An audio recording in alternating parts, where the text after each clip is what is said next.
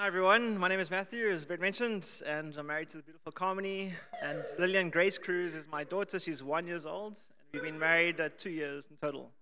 I'm so encouraged by Sunny, your first verse, your first chapter. Um, if I had to have a heat map of my Bible for the past 15 years of what I've read, exclusively, the one that stands out the most of the chapters most read is Psalms 23. And it says, "The Lord is my shepherd, I shall not want." He makes me lie down in green pastures. He leads me beside still waters. He restores my soul. He leads me in paths of righteousness for his name's sake. And I'd like to share from my own life how this has encouraged me. The title of my sermon is God, our shepherd. The Lord is my shepherd. And the Lord is your shepherd. And to share a bit of a story, when I was a child, more like this one. When I was 10, I was at the V&A waterfront, and a situation happened where I was naughty, as 10-year-old Matthew was typically, and I was not given ice cream when everyone else was given ice cream. I deemed this situation to be unacceptable. My brother had received an ice cream, my best friend had received an ice cream, and I got very angry. I think that's the most angry I remember being when I was 10. And I deemed that the response of this anger that I'm feeling was to just become lost, to rebel and just mission, and just like have my mom and gran and brother feel anxiety and stress because now they need to find me and I'm somewhere in the V&A. And I'd even like run along a bit and see them and then run further away and remain lost until my gran found me. And that was my response. And this response surfaced again as an adult in a very serious way, this behavior that I had. And it came about as a result of going through a breakup that I went through that had me feeling a lot of pain and heartache as a result of the breakup. And things had not gone my way. And as a result, I got angry because I did not get what I wanted. A lot of I's in there. My path. And I had used the situation to give myself an excuse to be rebellious, an excuse to go away from God's path. And the logic went like this. I thought to myself, well, I thought I was following God's path in this relationship.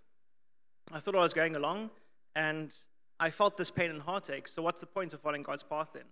And it exposed in me a false belief or false theology where I had thought that if you do good, then you get good. And if you do bad, then you get bad. So I was like, what's the point? I'm trying to do good over here, God, and I'm trying to follow your path, but I'm experiencing pain and heartache. So what's the point? So let me just follow in my own path. That was the rebellious streak that I went on. It was for a solid 2 years. And I pursued the paths of unrighteousness, my own path. I pursued what I thought would give me fulfillment, kind of let the rail guards loose, and I was potting it up, I was tindering it up, and just kind of doing whatever it seemed like my friends were doing that were worldly to try and find fulfillment and just following my own path.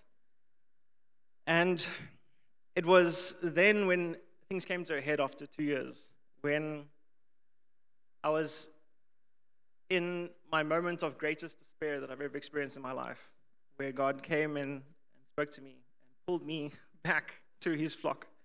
And what had happened is I had, in the peak of everything, taken, sad to admit, but a party drug for the first and last time, a party drug that had given me false happiness and flooded my brain with serotonin.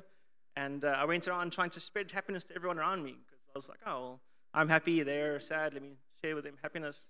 And it reminded me through that process that I used to be like this. I used to be someone that would go and try and share God's love, try and share happiness, try and bring other people up instead of just focusing on what will make me happy, what can I do to be selfish and get fulfillment. And the day after that, and this is why drugs are so terrible, the crash happened, and I had a feeling of great despair. And it was in that feeling of great despair that God started talking to me. And he came and found me when I had gone astray from the 99. And he showed me that, yes, despite feeling some pain along the path that God had for me, or that I thought God was leading me on, despite feeling pain and heartache and sometimes discomfort along his path, still the best way to be is to be like Jesus. The best way to be is to be loving. And he showed me actually that I was being very dangerous in my approach, and that I had gone away from the way of love. I'd gone in the opposite direction, actually, towards selfishness. And that I could have actually continued on that path indefinitely. And I broke down and I cried cried the hardest I've ever cried for about 10 minutes and rededicated my life to God. In Matthew 18, verse 12, it says, if a man has 100 sheep and one of them has gone astray, does he not leave the 99 on the mountains and go in search of the one who went astray? And I'd like to share with you some encouragements. After that situation, I went back to my home cell. I shared with them what happened. And as I was sharing, there was a lady in the home cell that was smiling at me. And it seemed like there was a divine light over this lady. And that lady was Carmen, and we got married 4 years later. And if I can share, this is the better life. I'm currently in the better life that I could have ever imagined for myself with my own plans and my own path. And I'd like to encourage you. In John 10, verse 27, it says, Jesus says, my sheep hear my voice, and I know them, and they follow me. And the life that God has planned for you is better than anything you can imagine for yourself. Anything that you can imagine for yourself.